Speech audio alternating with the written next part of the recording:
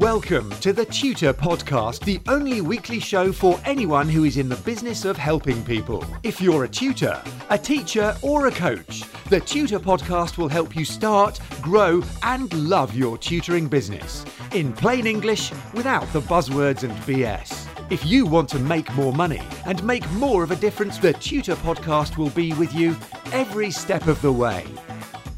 Hi, it's Neil here with episode 179 of the Tutor Podcast, the weekly show for anyone in the business of helping other people through teaching, tutoring and coaching. As always, I'm here to share what I've learned about the business of teaching and to help you to start, grow and love your tutoring business so you can make more money while you make more of a difference. If you like the show, like and subscribe. And every Monday, I'll keep giving away what I know to keep you and your business up to date right here on the Tutor Podcast.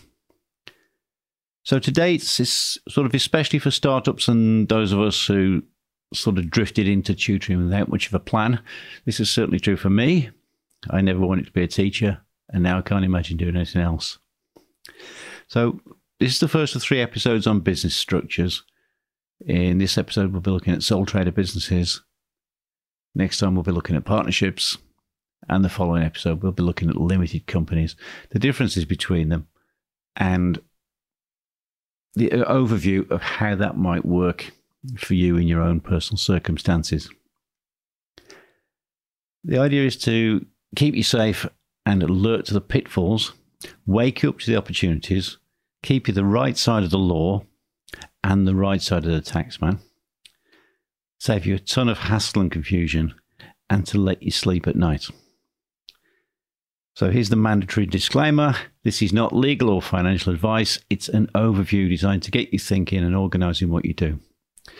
If you want formal advice that you can rely on in court of law, go see your accountant or your qualified financial advisor. Remember that your own circumstances will be different to anyone else's, so form your own opinions, do your research, do your due diligence, and decide how you want things to go. So let's get cracking. Sole trader sounds simple. It just means one person, and it's a very, very simple idea. Is that the law doesn't make any distinction between you and the business. You're effectively one thing.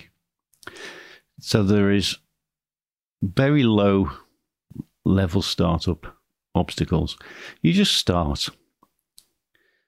So if someone asks you if you can teach privately and you say yes, then you're in business.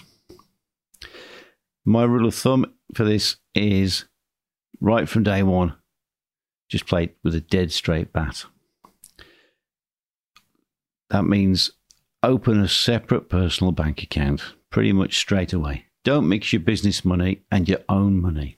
It will confuse the living daylights out of you, and it'll be very hard to untangle and very, very difficult to account for. Because I really think that the minute you start tutoring, you should tell HMRC. That means you'll need to register for self-assessment and declare your earnings. It's a very straightforward process, and to be honest, the Gov website is pretty good.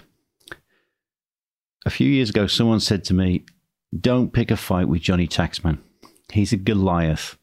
He's armed to the teeth and he's backed up by a battalion of highly qualified and utterly relentless people who will bury you.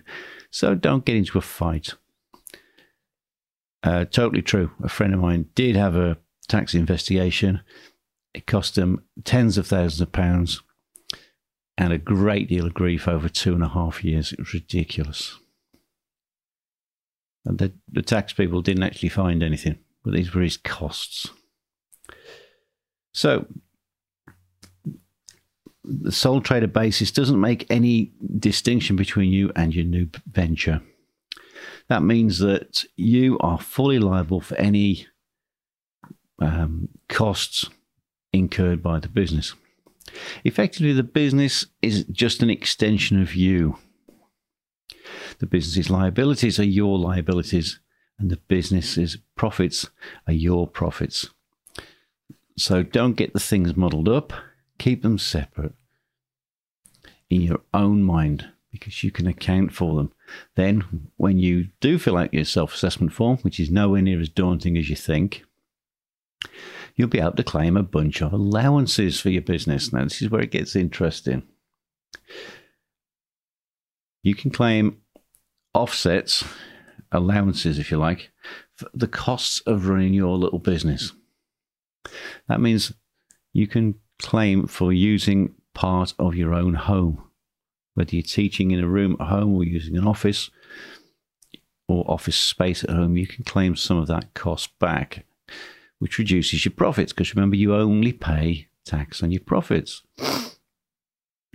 If you use special clothing or uniforms, you can claim the costs of that. Mileage and the use of your own car, it's the simplest way to do it. So all those miles you're driving to and from clients, are you claiming the mileage? If not, start keeping records, start claiming it. It makes a big difference. You can also claim for any equipment, laptop, stationery, guitars in my case, software, anything needed for work. They're all allowable expenses. Your travel costs, including if you're going on a training course, overnight hotels, food, train tickets, any training you undergo is allowable, as are any business insurances you have to pay out. And I'm thinking, remember to get some public liability insurance. It's really daft not to. It's not terribly expensive, and it does cover your backside in the event of somebody falling down the stairs. So all of these costs actually reduce your profits. And since you only pay tax on your profits, you might be surprised by how much you can claim against your earnings. If you're not clear on profits, profit is what's left after you've paid all the bills. It's not turnover. Turnover is the money that comes in. Profit is what's left after you've paid all your costs out. So pay yourself the things that you need for business. Your home, your clothing, your mileage, your equipment, your travel, insurance, all of that stuff. It will greatly reduce your profit, which is a good thing because you'll pay less tax. Now, in a new business, it's not uncommon for the new business to lose money in the first few years. It's quite normal because you've got high setup costs sometimes, and you'll be building your client base up. That means if you're still working in a job, your losses can be offset against your PAYE income. Think about that for a second. If you're in 50 grand in your day job, but your new tutoring business loses, say, 10 grand in its first year, your net taxable income is only 40 grand. It makes sense to look at the situation and be straight up front with the taxman.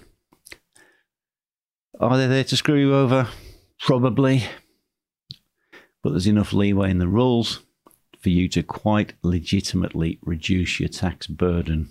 And if you are still working in your day job, think about the overall position of your day job income plus your teaching income or your teaching losses. So that's sole trader business. It's simple.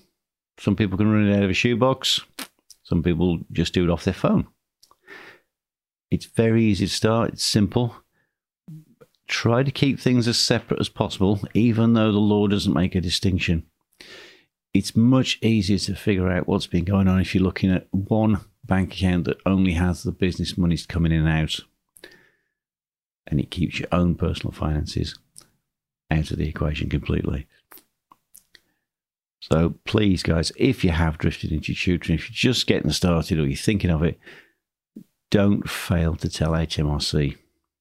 And then once you've done that, make sure you claim every allowance you can.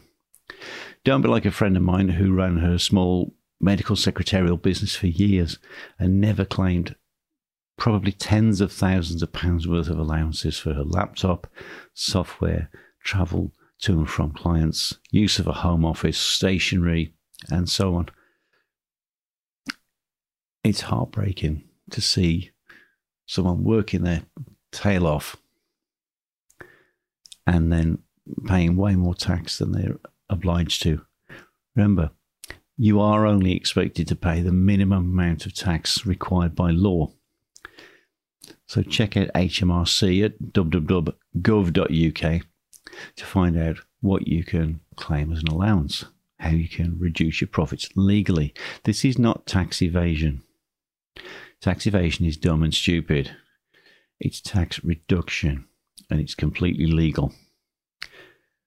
That website, by the way, is a great resource for information, guidance on many aspects of tax and business, and I highly recommend this. Never thought I'd be recommending the tax man. Anyway, crack on. Being in business is pretty straightforward once you've got the basics, and staying the right side of the law and the tax man will let you sleep at night. It can also help you to make a good to fabulous living.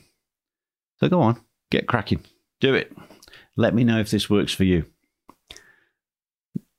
Next week, we'll have a look at partnership business structures and how they work. And then the week after that, we'll take a look at forming your own limited company, the pros and cons of each arrangement. I've moved personally from sole trader to partnership and a couple of limited companies. So I think I have a reasonable understanding of what's going on. So that's all for today. But do get in touch with your challenges, your insights, your triumphs, your tribulations, because I'd love to hear from you. The email address is info@neilcowardo.com. And if you haven't already, and come on, why not? Like and subscribe to the podcast and follow me on Twitter, where I am @TutorPodcast. I'll see you next time here on the Tutor Podcast, where I'll be talking more about how to start, grow, and love your tutoring business. Have a fabulous day. Get in touch with the Tutor Podcast via email or social media, and the Tutor Podcast team will be listening. Subscribe on iTunes and you'll automatically get the latest episode directly sent to your device. And remember to share, rate and review TTP so that we can help other people to start, grow and love their tutoring businesses.